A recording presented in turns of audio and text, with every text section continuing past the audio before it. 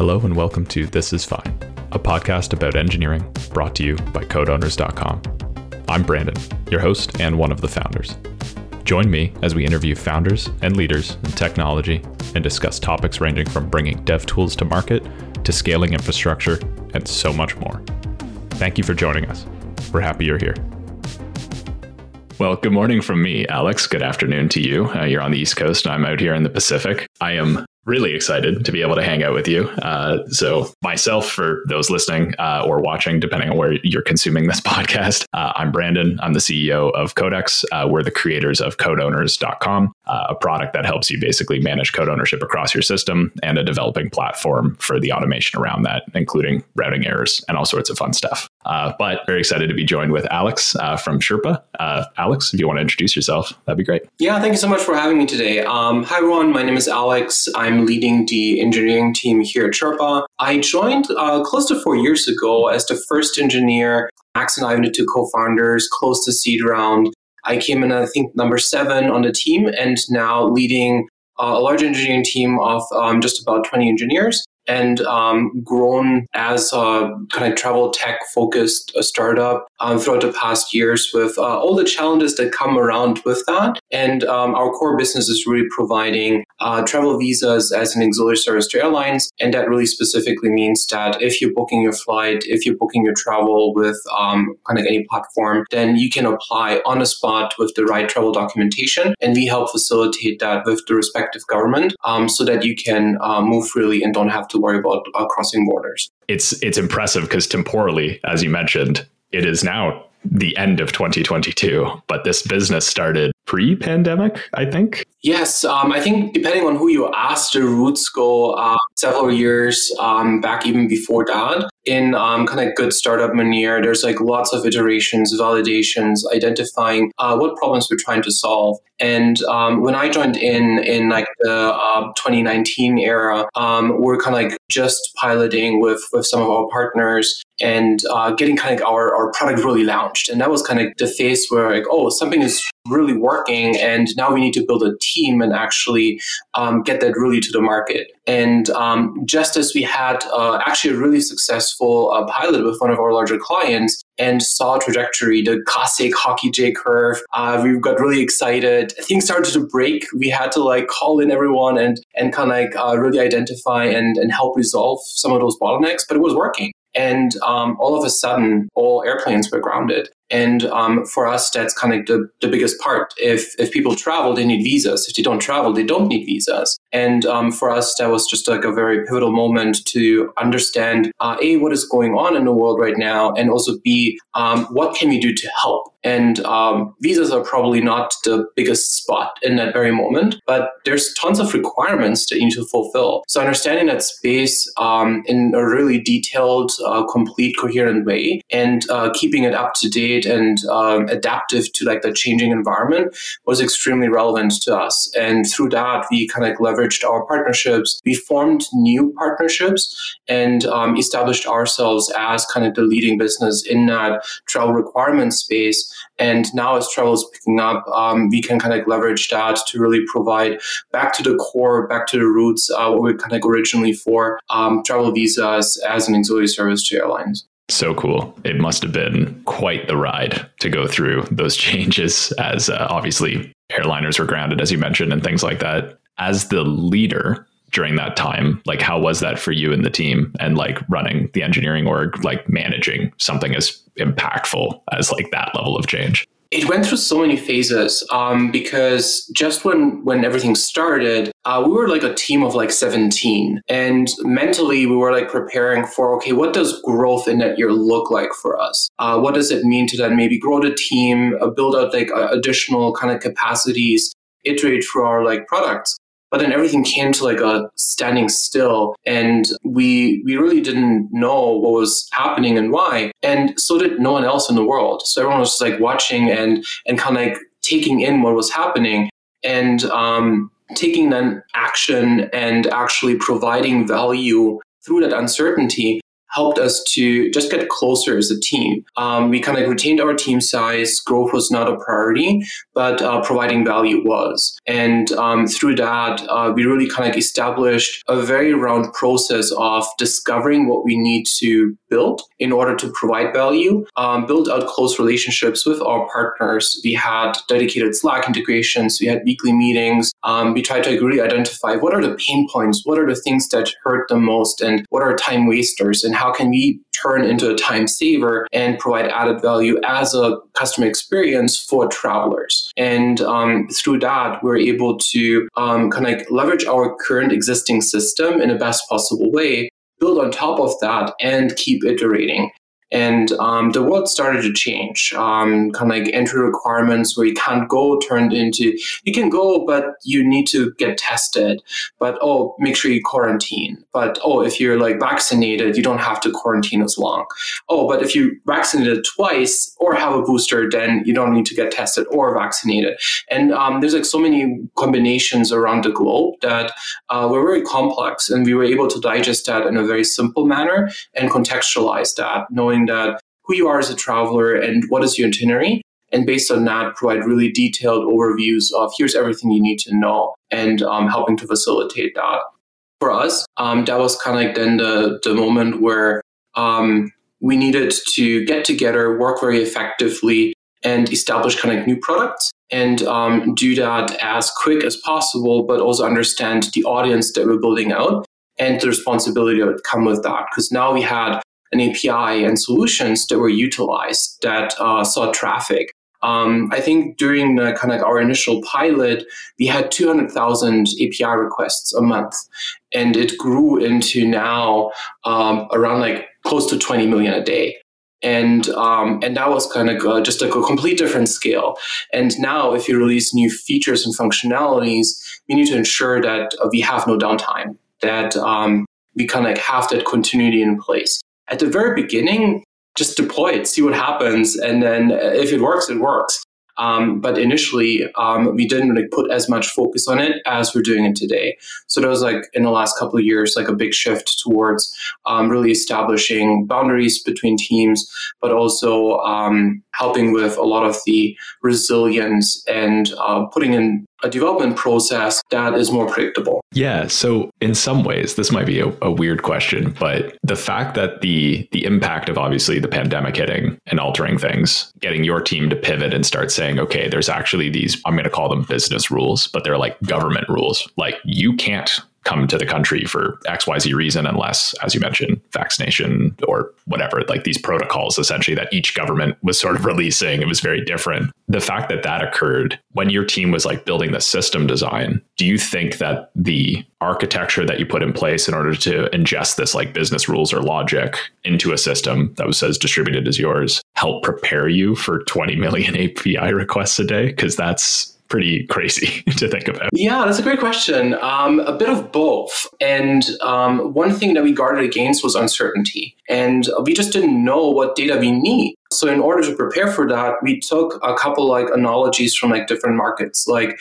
insurance, for instance. There's like a set of policies that need to be applied to. There's kind of like rules that are kind of quantifying attributes like classifiers. And depending on a context, classifiers are applied or not. And then you look at an aggregation and then kind of like navigate that tree of applicable policies and you come into like an end result, like an aggregation of that. So in our data structure, we took a very similar approach where we started to articulate these restrictions as policies. So here's a policy that applies for travelers going from one destination to another one. And here are kind of the rules that apply.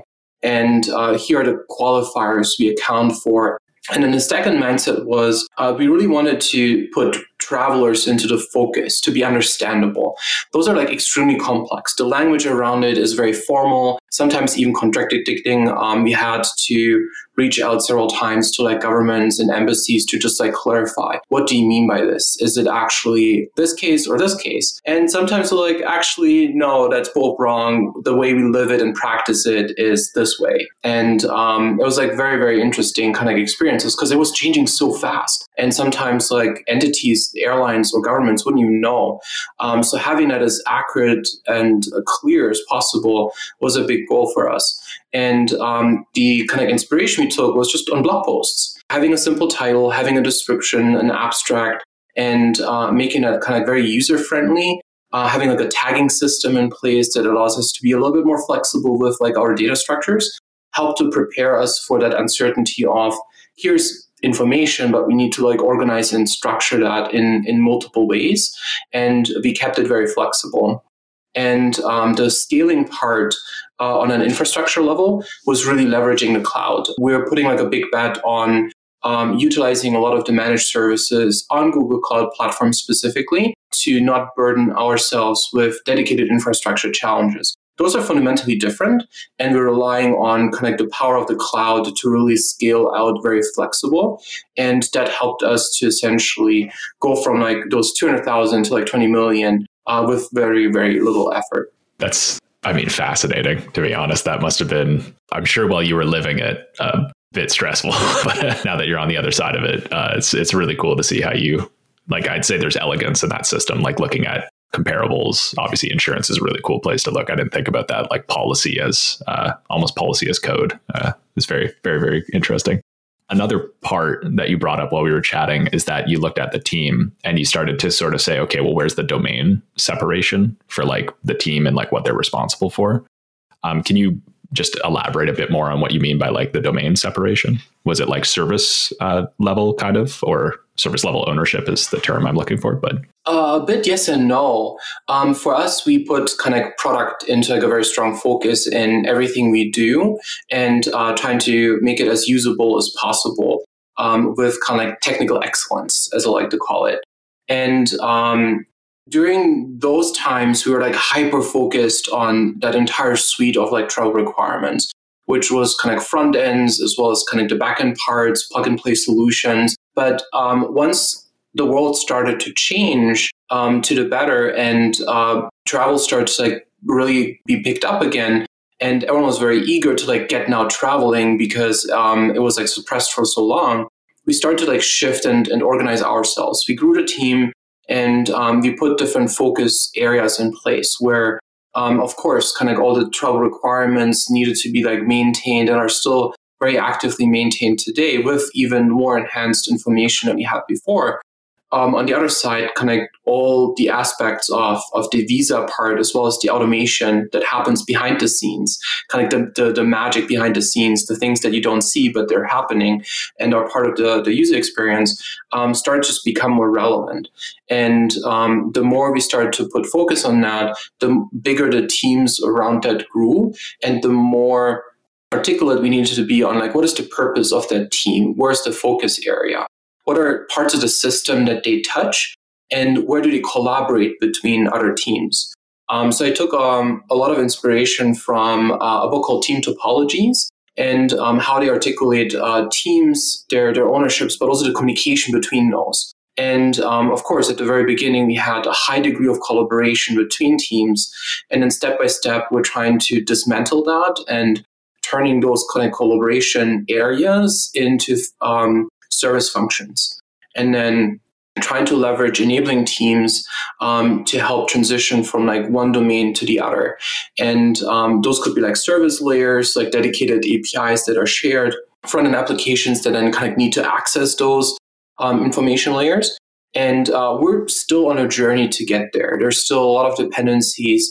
There's a lot of like tight coupling between teams and some of the solutions, because the way we approached it was really to optimize for velocity. And that just is accounting for accumulating tech debt. But I don't like the term tech debt as much as I like tech wealth. And for us, it was just a series of trade-offs that we consciously made in order to gain certain effects and benefits. And now we're trying to convert that into understanding a particular part of our system that has now changed requirements. Because things evolved and things needed to be flexible.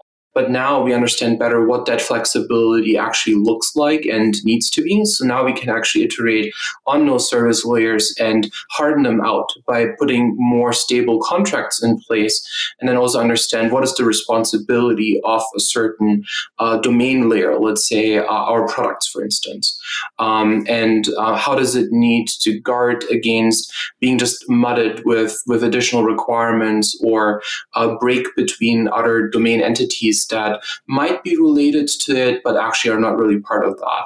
A very tangible example in that is within our kind of travel requirement policies, we're now feeding in some of our product details where you can actually see some of the pricing information or some of the details around what kind of visas would be applicable for you. And that really is two separate boundaries that are now kind of linked together, but they're still kind of like very hardened, where we have a products API that only facilitates product information, a requirements API that's responsible for travel requirements, and they're kind of linked together because they have a relationship, but they consume each other. I think those are like the important aspects where it becomes much more clear where we need to put these boundaries in place and then how we do them and ensure that we still have kind of that modularity, but also independence on teams to iterate and keep innovating on those product areas. Yeah, that's really cool. It seems like you're weaving the notion of domain level ownership, service level ownership, and now possibly thinking of, like, are you using tools potentially like Datadog's Service Catalog, or Spotify released a tool called Backstage that's open source to like try to define like what is a service and which team owns it. And when I think about this from our level, like at like the leadership level, it's kind of like somebody owns the SLA. So it's like, if it goes down, it's like, which team do we call? Because obviously, as you just said, like you literally have APIs consuming each other, which makes things weird.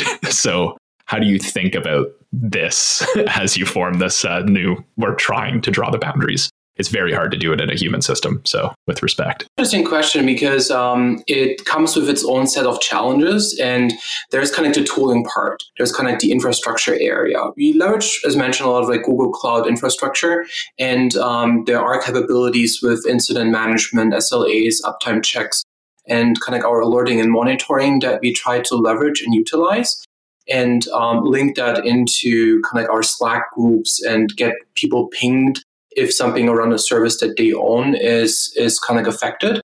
But a big part of that is one of the strategic technical decisions that we made a couple years ago to move into a monorepo kind of approach, consolidating our many repositories with back-end front-end code into a single repository.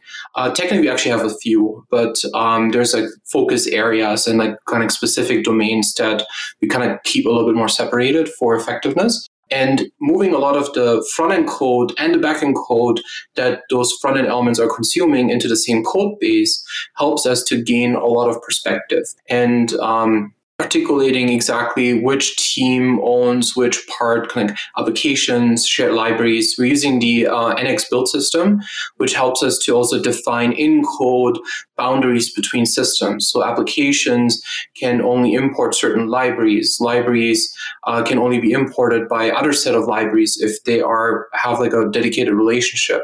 There might be shared libraries that are specific to a tech stack, like we use Nest.js on the back end. We have shared libraries that are built for consumption in Nest.js applications, but we also have tooling that is very agnostic, kind of the typical utility functions that you just like rewrite every single time just to realize there's like an underscore lib that you could just import it. But those type of things that just like naturally happen. And the tooling that we have helps us with enforcing those boundaries. And if they're violated, then our linting and kind of quality checks are alerting us and helping us to identify, hey, here's something that you actually should not be doing. Yeah. And as part of that, like it sounds like, I mean, this is a great level of architecture, first of all. So congrats at your size. Hearing about the usage of NX is like pretty rare that I hear, but it seems like an incredibly powerful tool set. But like, as you do this, like when people are basically in let's think the standard, you've got a great engineer working on their local and they're going to push something up to this? Like, how do they interact with the system? Is it through the PR flow? And a lot of this is now just structured in its automation. Like, if you could help, the listeners walk through this a bit. Yeah, there's like tons of improvements that we still need to do. There is not the level of maturity that we'd love to see, but also sometimes just not needed. Like pragmatism is kind of a key word. When we work on features, the main mindsets that I try to like really focus on is leveraging a trunk-based approach as a development or like branching strategy. And that really just means we have one long-lived branch called the main branch, and every functionality feature fix is worked on a feature branch. And whenever code completion, code changes are being made, we often encourage to just open up a pull request in draft mode. What it does, though, is that every commit that is happening on that branch actually runs in the cloud through the CI/CD integration with the lint checks, build checks, and actually preview links. For our front-end applications, we generate automatically throughout the CI/CD pipeline preview links that can be shared with other team members, let's say designers or like product owners, to just take a stop. It's like, hey, the first version, I kind of created this little interaction. Can you just have a look? Is this getting into the right direction? How does it feel? And that helps us a lot to just iterate faster and more effectively. Backend is often still a challenge just because there are more integration aspects of that. But on the front end, we have a really good handle on that. And then once we essentially merge our changes, the CI/CD integration really just deploys automatically into our lowest environment, call it staging, and it's ready for like some development QA. And then once that goes through, we promote. And the important part is that the artifacts that are being promoted are built once. Once we did the merge into the main branch, artifacts are generated. So for like front applications, it might be just static file assets that are zipped together. For backend services that are containerized, it's really just a Docker image with the respective tags. And as code changes are being promoted into like the higher environments up to production, it's exactly the same code artifacts with maybe some configuration changes that are promoted and staged up into the environments. And that helps us to get much more granularity and confidence in the changes that we made that are being rolled out successfully. Thank you for that. And also, nice. In this flow, like how does your team handle like the PR reviews? Just like in a simplest of ways, are they grabbing it like broadly? Is it like the team looking at it? Is it a code owner or someone with domain knowledge, et cetera, et cetera? It's a bit blurred. That's just the reality. We try to articulate team ownerships around solutions, like a particular front application is owned by one team, another backend is owned by like maybe another team, and there are kind of like cross dependencies around that. A big contribution to that was to actually specify that in a code owner's file that is revisioned in the repository directly. And with that, pull requests that are in an affected kind of folder path structure are then suggested as requesters when a pull request is open up. So that often just helps to understand that someone that did make changes before in a certain area and is articulated hard, like specifically as a code owner, is then being pulled in. So that means that the actual true owners, the maintainers of a certain slice of functionality, kind of a code base, are in control and in charge. So if someone that might be coming from like a different team, we have, for instance, our design system team that we established a few months ago, and now they're helping us with integrating some of the amazing components that they built first in isolation, but now we're like in the adoption phase. So they're actually opening up pull requests like, hey, I replaced all the buttons in your application and I did all the work for you. So now someone that actually owns and understands the application to kind of code review that to make sure that there is maybe something that might have been like a one-off also covered, or edge cases that are hard to automate because for certain technical limitations, we had to kind of go through that. It's working pretty well. Where it starts to break is if there's just not clear boundaries between teams or just resource constraints. Some teams just have a handful of developers, with, let's say, two front-end engineers that are like in one team. So who are you going to pick if you have to choose two? Well, it's always going to be those two.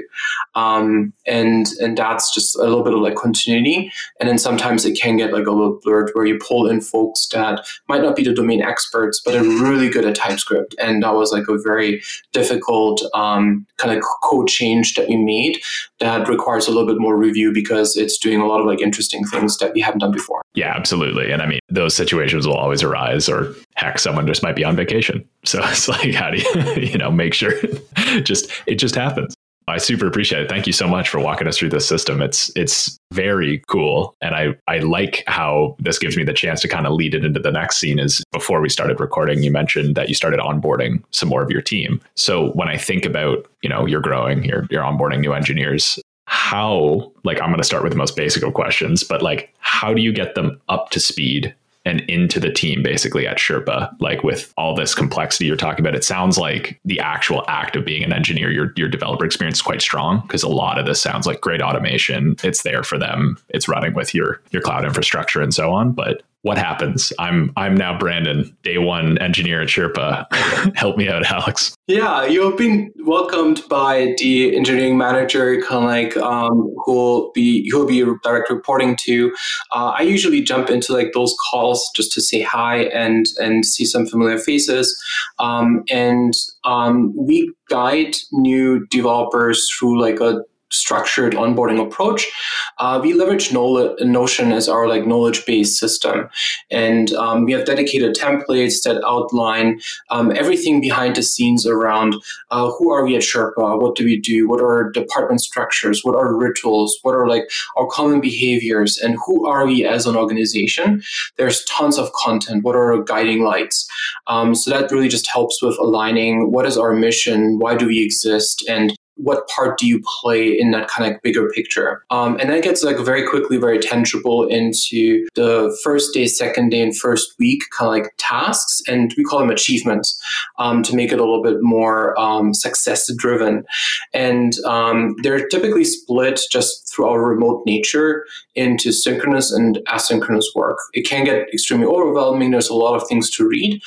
So we try to provide a lot of guidance on how to navigate some of our knowledge base, get all the access to our systems, and then start like checking out their first repositories and being part of the team. So we try to integrate new developers directly into the teams that we're working with, and that just might happen. Like one of our latest developers, I think on his day when he joined, he jumped right into a retro, and that was amazing. There's probably little that you can contribute in that retro, but you get to see all the team members. You get to like identify, here are some of the things that they struggle with, and you can contribute to ideas or just ask questions. Like, have you tried this? What about that? And it really drives a lot of the curiosity. There's few areas that we're trying to solve within the first kind of week, which is the knowledge of our system, of our environment. What are our APIs? What are our front applications? How does everything work? And solve some of the aspects of technology. We deliberately have chosen TypeScript as our primary language. It's very adaptive. It's very applicable. It works beautifully on the front end and great on the back end as well. So there's like less context switching, but we use a lot of like tools that people might have been working with or not, like NX as a build system. There's different mindsets and concepts. What is an application? What is a library? How do I just run an application in a monorepo? How do I work with that? And what are some of those amazing tools that come with it? Same with how does it integrate into our infrastructure? We use Google Cloud. A lot of folks might come from like AWS and have like a comparable, but no kind of a lot of experience with that. And how do you just deploy a cloud function? How do you run it? How do you test it? So we try to like navigate and help hands-on as much as possible within the context of the team and achieve some of the quick wins. Ideally, we are striving for having a first meaningful contribution to the code base within the first week or two. And that can be just like a small bug fix. But one of the first things that we often do is just open up a PR add yourself to a code owner file and go through the process of opening up a PR, getting it reviewed, making a code change, and seeing what it actually does and how it behaves. It's kind of like a very small, quick win, but it has a lot of meaning for individuals to get very quickly to the stage of, I can make code changes and I get them merged. And this is kind of how the process works out. Yeah. Oh, that's lovely. That sounds great. I laughed a few times in there, but I was on mute trying to make sure that I don't interrupt you. But there's some good fixes. I appreciate that a lot. How do you I like that, but how do you instill the sense of speed, or is there something else that's more important right now at Sherpa at your stage? Is it not just I'm thinking this classic Dora metrics, let's get it out, time to release, all that good stuff. But what is that key focus? Probably a better question. What is the key focus? Is it speed right now? Is it actually elegance, or, maintaining an SLA? What's the focus for these new team members as they get on? There's a really cool mantra that we just adopted and what I kind of brought more into awareness, which is go slow to go fast. And the expectations for a new team member specifically are really to get familiar with everything we do and our rituals and habits and the code base that you'll be working with as quickly as possible. So I'm not optimizing for fix at least that many bugs or contribute to larger feature sets. The first 2-3 weeks, you might just be shadowing people. You might be pair programming. You might be actually sitting in a customer success call and actually see how we talk and interact with our partners. You might be shadowing for 2 hours our operations team and see what challenges that they face when they actually interact with our travelers and help troubleshoot them. You get a sense of what are all the tools that we kind of have and provide. You might apply for a few visas on your own and just go through the experience. It's often one of those things where a lot of engineers come from various backgrounds, travel with different nationalities and passports, different experiences when it comes to crossing borders. And some might be familiar with a lot of the pain points that travelers have, which makes them so passionate about helping to solve for those problems. And some are oh, you really have to do that? What does it actually look like?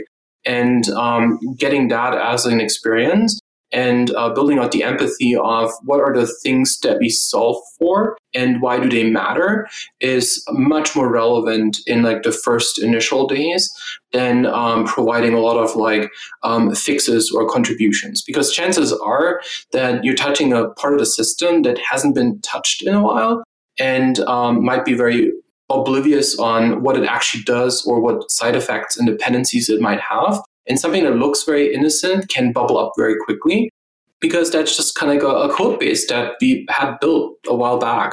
And that is just kind of reality. And that often helps to get the necessary context to then actually build things in the right way and do that very collaborative with other team members that have a bit more experience and you can learn from. Yeah, it's really cool because, you have a team obviously building solutions for your partners and everything like that. But it's kind of there's these stations, but at the end of the day, there's a person like me getting my visa to go to India. So it's very interesting to kind of teach your team this. It's it's not just that we're building these tools that, our partners like an airliner might be using.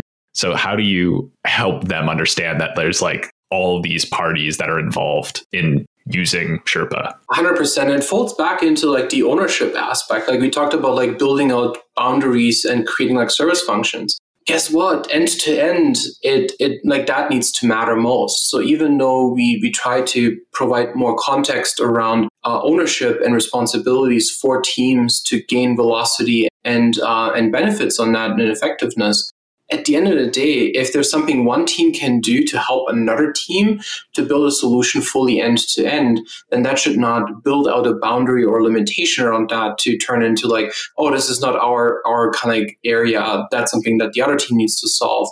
We're solving it for the traveler, and we're trying to do that in a kind of very coherent end to end way as much as possible, while maintaining kind of our focus areas around just code bases that we have an expertise in. It's very blurry. Hey, right. It wouldn't be as hard a job, I guess, if there weren't blurred lines all over the place. That's really fun. Again, in our preamble when we were just hanging out before we recorded, you mentioned that you're doing a bit of hiring and that you're going to go out and try to like help because I mean, currently in this market, unfortunately, but fortunately for some people, there are a lot of great engineers now looking to go to their next place. And through your hiring experience, like how would you advise, just because I have this opportunity and I think you're a great leader for this, how would you advise that these individuals, help give themselves the best leg up to get the role or their dream job that they're now looking for potentially? Oh, that's such an amazing question. For me, the biggest factors is just curiosity. We're like very different in our hiring process, as I don't put a lot of effort and regiment parts on like the hard skills. I take that as a kind of like a base requirement. Like you need to be a great developer. You need to understand a basic context of design patterns and just contribute in a meaningful way. And that's just kind of a baseline. Where I do draw a lot of like distinction, and there's lots of talks around like a product engineer, being product minded. But I think to me, it really draws into like curiosity. What are you like passionate about? Are you solving it because it's a requirement that someone told you? Or are you trying to like really make a difference and do that in the most elegant way that you can find? And sometimes elegance comes from like technical elegance, where something just works really efficient. Something is very abstracted away and generalized, so it retains its flexibility. But sometimes it's really just the experience that you're creating and leveraging kind of like some of the cloud infrastructure. We had recently a lot of projects where we're switching into leveraging Google Cloud workflows. And that is kind of like abstracting away, taking effort into our hands to focus on something that has more meaning and abstracting it away and leveraging an infrastructure part to do the hard work. And when it comes down to hiring and interviewing, I just often don't see that curiosity or like that light for building something that has some form of meaning. And everyone, like especially like individual contributors, including myself, just love building stuff and are proud of like all the things that they built, even though they might be the only user on a particular thing. But let that shine through and really show that you're passionate about a specific tech stack. We work with Angular, and Angular as an amazing framework and tool, but market is telling every developer learn React because that's where you get a job. I don't care. Like if you look at the website and have a great experience, no one will say, oh my God, that was the best React app I've ever interacted. People don't know and people don't care. So we're trying to like foster that mindset of being agnostic and being passionate. And if you're passionate about like a particular tech stack, then let that shine through and just like, oh man, I really love working with React because it has these amazing features and allows me to do X, Y, and Z. And oh, look at the latest release notes. And here's a few things that I'm really excited about. And that shows me much more detail on where someone is and how they kind of operate and think. And if those qualities kind of are present, combined with just kind of a baseline of hard skills, I see those individuals just thrive in the environment that we're creating because it really channels their kind of like inner just desires to like just build great things and doing that with a lot of freedom, but also focus.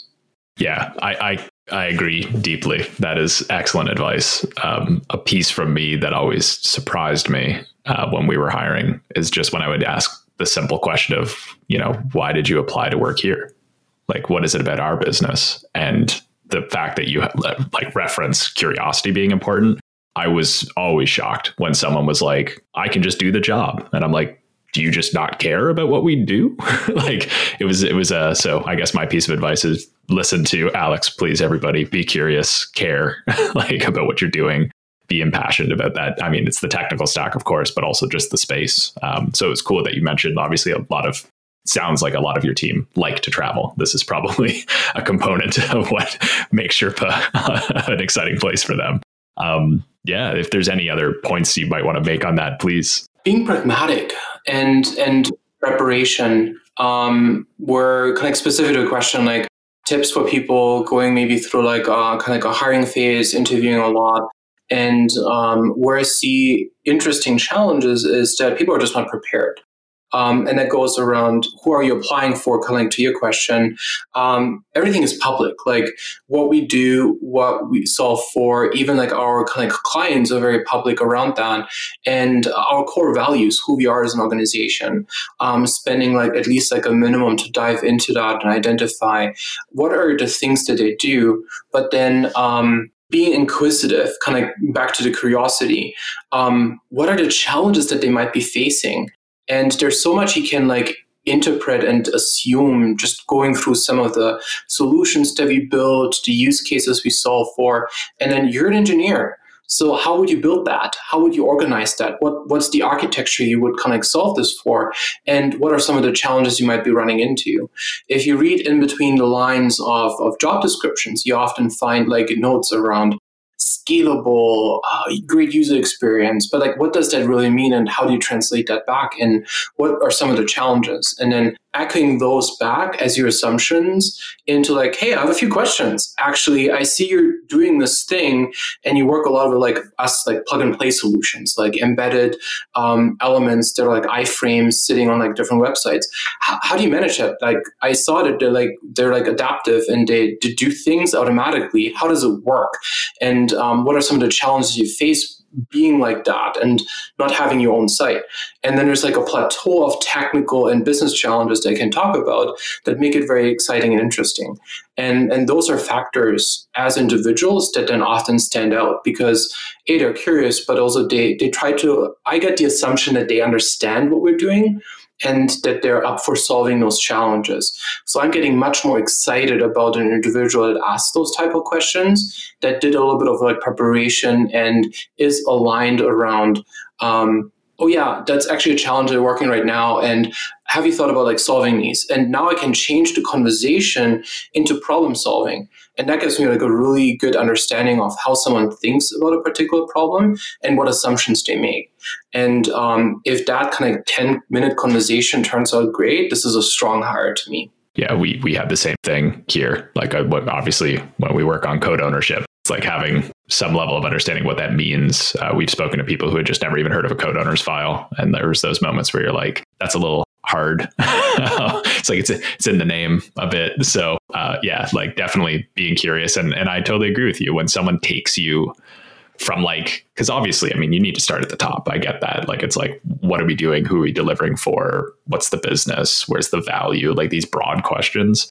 But someone who can then start to bring that deeper and deeper into like where the really gnarly parts are, that's where you're like, yes, because like that's the person you want working on a system. Like it's hard. Like when you really start to put it together, as you mentioned, embeds across the internet, especially if they're iframes, sounds like tricky business to me.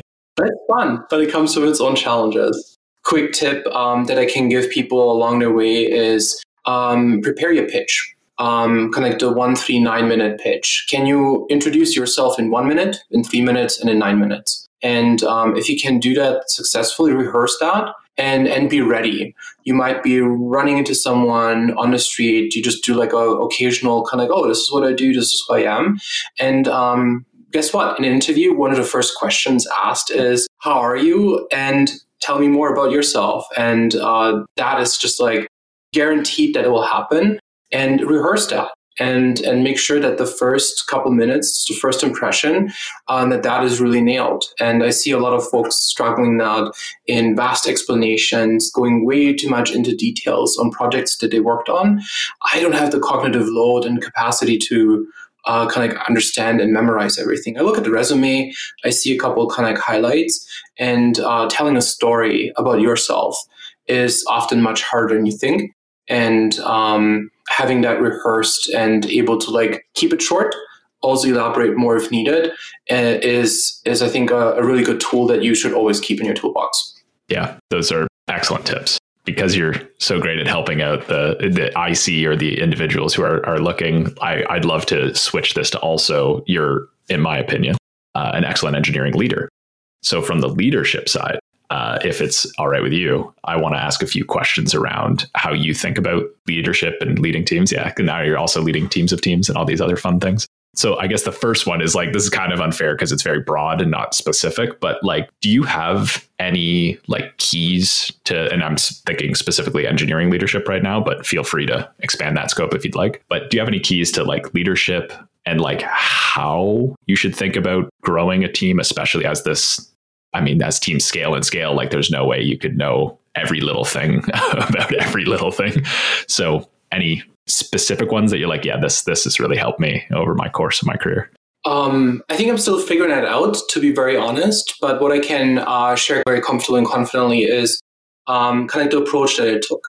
And when we grew to like a team size where I think I was managing 9 or 10 individuals, I was like, I need an engineering manager. I need to do something. I can't keep up anymore.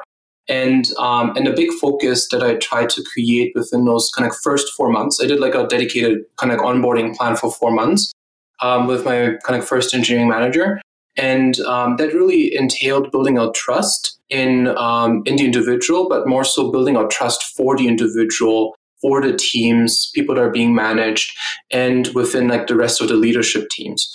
And that only helped through like delegation and kind of like strong collaboration. Where I put a lot of emphasis was on alignment and making sure that there's a lot of context on what decisions did we make in the past, what was the mindset and what were like the context around those decisions, and where is it going towards to. It might be blurry if you don't really know where it's going to, but here's a hunch. And this is where I would like to take it. And something that helped a lot was creating like a common language and kind of like a baseline. It's like the first year at university where you have to go through like all these like math classes, and day by day it just gets gradually more extreme. And the approach I took was there's a few books that I always recommend to read, and there's team topologies to understand how like team dynamics work and how we want to shape teams, because we take a lot of analogy around that, and an elegant puzzle. And that's like more focused on engineering management and really outlining some of the strategies, thought principles, but also putting a little bit of math behind that. If you onboard someone, you're actually reducing capacity on existing engineers, because guess what? They help onboard someone else. So they have less time to do things. And more people doesn't equate to like more output. Sometimes it's the inverse, because there's an additional overhead on communication, alignment, and context that is needed. So those were like the biggest parts that I tried to focus on, and then enable as much as possible by kind of like removing myself out of the context and very actively just not being part of meetings, or just turning my camera off, being on mute, and providing kind of like help and guidance and asking more questions than providing answers, and establishing new generation of leaders within our organization, and help them to be really standing out in that area. But that was the approach that I took, and I think it worked so far, not too shabby. Yeah, pretty good. I think it's doing all right. Those are great book recommendations too. I'm a big fan of Elegant Puzzle. That's a very good one. The other thing I guess that I could think of is, so for an actual new engineering manager, or potentially let's think of the IC who might want to step up into that track, and they're like, okay, I think I want to take the engineering manager route and all the things that entails. What do you think? There's a couple questions here, but if someone's looking to step up or level up their game, what would you recommend they focus on first? Like, what might be the enduring kind of underpinning principles of being a strong engineering manager? Actually, I'll just leave it there. Let's ask that question first. It depends on how your organization is thinking about engineering managers. And there are 3 kind of areas that I think are relevant, which is people, process, and projects. And depending on how your organization looks at the role and responsibility of an engineering manager, it might shift a little bit. Where we put a lot of focus is on people and process, and typically don't have engineering managers lead projects or initiatives. Again, sometimes it's blurry. We're a startup. Whoever has the capacity, but also capabilities, can champion initiatives, or we call them Batman. So there's always a Batman and Robin. And that impacts how you would approach kind of like leveling up your career, because it's a career change. Management is now a different focus because you're doing much more process and much more people. if you are aspiring as an individual and you don't have a kind of people management as part of your responsibility yet, it's something you probably hardly can't do. But you can influence it. And you don't need to manage people to coach them and help others to achieve their goals. And that might be just helping another junior developer, not just helping out technically to become a better developer, but also help with facilitation, because a big part that is around process is also an umbrella of like facilitation, helping with like rituals, taking on things like, well, you know what, I'm just running the daily right now, or maybe some of the leaders might not be available, or you just like put your hands out like, hey, I would love to run a retro. Or there's like a specific, we have like test fests where the team gets together and does like a very intense test of the system to prepare for like a release. And then engineers might just be stepping out and saying, hey, I want to coordinate that.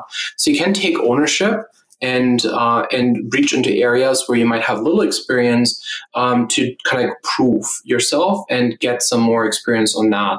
And that often stands extremely out and also helps you to offload work that, let's say, another engineering manager or a tech lead might be doing, because you start kind of adapting to that. And those are often like the biggest moments of growth, where you're building out your scope by putting focus on things that you did not have into your responsibility as an individual contributor, but are typically part of something that an engineering manager in kind of your organization would do as responsibilities. And identifying what those are. Ideally, it's articulated in a career path where you have like a little matrix. It outlines everything that would be expected from you, and then taking those on proactively. And you can even tie that into your one-on-ones as like, hey, for the next 2 weeks, would love to like personally develop something in this area. What are some of the resources that you can help me with or tap into? And also tie that into like your reviews. And then with that, you kind of grow into that role. Or you can also kind of like just make a call out and say, hey, I want to manage people, and this is what I want to do, and this is why I think this would be a really fun thing to do. And if there's capacity, then I'm at least always open to then say, you know what, let's see if you can maybe mentor someone. And that mentorship then turns into a dedicated management where I then phase out and say, you know what, you have regular one-on-ones, let's just do it like once a month or every 2 months, and you have a dedicated one-on-one with that individual. And that helps build out the confidence, practice the muscles, and then over time kind of transition into a role that then is more applicable. Thank you for this masterclass, first of all. Like, we'll be distributing this everywhere. That's, like so well put. It feels simple when you say it. I know that it's very hard in practice for people to identify these opportunities. I think one piece that I'd pass on to those that want to step up or move into these roles is just have the courage to ask. Like, if you want to move into this, like as Alex just laid out, like say you want to run the retro. Like leaders take note of those things. Like we see that, we see you. And I mean, I'd love your opinion on this a bit. Maybe we'll keep it short for the sake of time, as I know we're running out here. But like, it's especially pertinent in this either hybrid or asynchronous environments where it's difficult. Like you don't see just the in-office culture, because back in the day when I used to work at IBM, right, you'd see people working and you could kind of see the people who look like they might have a penchant for people and process, because they just sort of naturally would be talking or helping or come to a pair session or do all those classics. But in an asynchronous remote environment, it's harder for a manager to see it. So it's important for individuals to have that courage to step up and ask to sort of take that baton or take that leadership. At least I've perceived. I would love your thoughts on that, as brief as they might need to be. There's like a realistic perspective where we're now at a season where like performance reviews are happening. It's the end of the year. We're building up goals. We're setting out our quarterly goals. Right now, we actually on like org and team levels are building out OKRs for Q1. We're kind of accumulating budgets and we're thinking about like all these amazing things that are absolutely necessary. But reality is like my capacity right now is so shrunk because there's so many topics that are important and they all feel extremely important and critical. But reality is they're probably like there's varying things. What I'm trying to get at is as an individual, the more you can help me, the more you can help yourself and take control into that. Because as you say, I don't have visibility in everything you do on a day-to-day, and I don't need to. But there are ways that you can give that visibility. And one of the mantras that we have is build out loud. And that just doesn't mean that you create noise in Slack channels and be very quirky. It just means that whatever someone is working on, we provide transparency, but also accountability around that.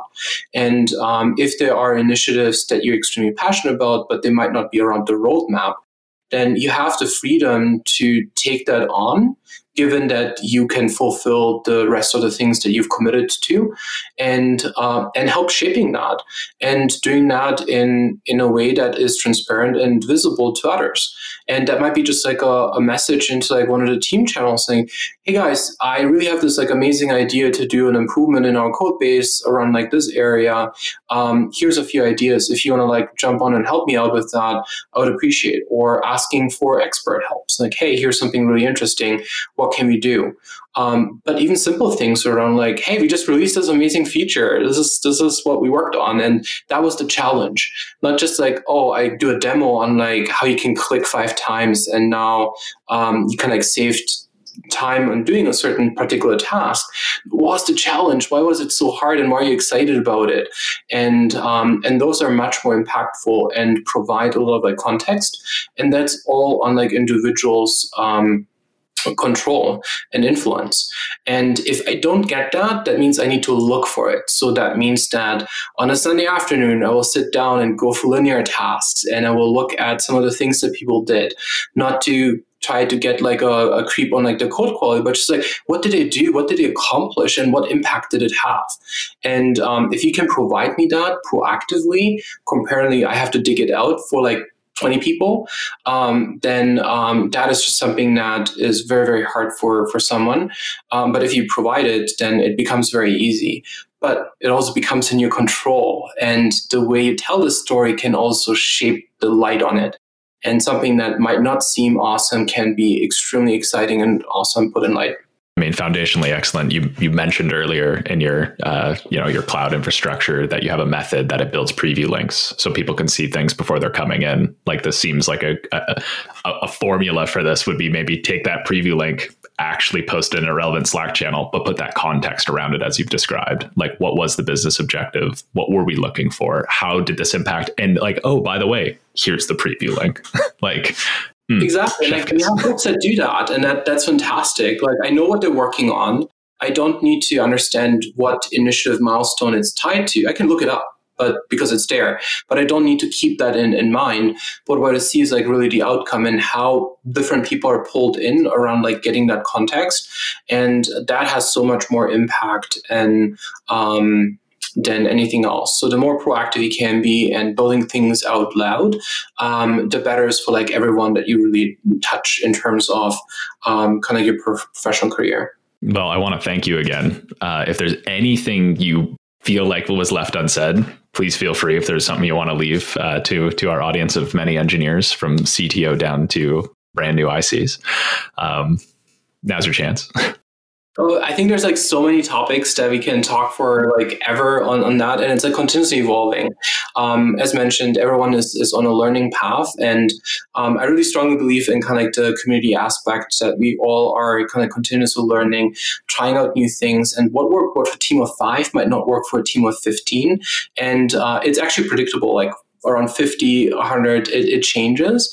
And the more we can share with each other and among each other and learn from each other, the more we can contribute to just a better for the entire community. So if anyone is up for any discussions, I'm easy to find. So yeah, let me know. Always happy. Yeah, where can they find you? LinkedIn is like the easiest. You can just find me at Alexandru Gogan. I'm on GitHub. I'm on Twitter, AlexG0G. So just search my name. You'll find me probably very easy. And my email, alex@joinsherpa.com. If you want to reach out directly, always open. Amazing. Thank you so much for being opening. And thank you so much for obviously caring about this community. It's just wonderful to be able to have the time together. So a third thank you. I really enjoyed it. Of course. Yeah. Thanks again, man. I'll talk to you soon. Okay. Bye.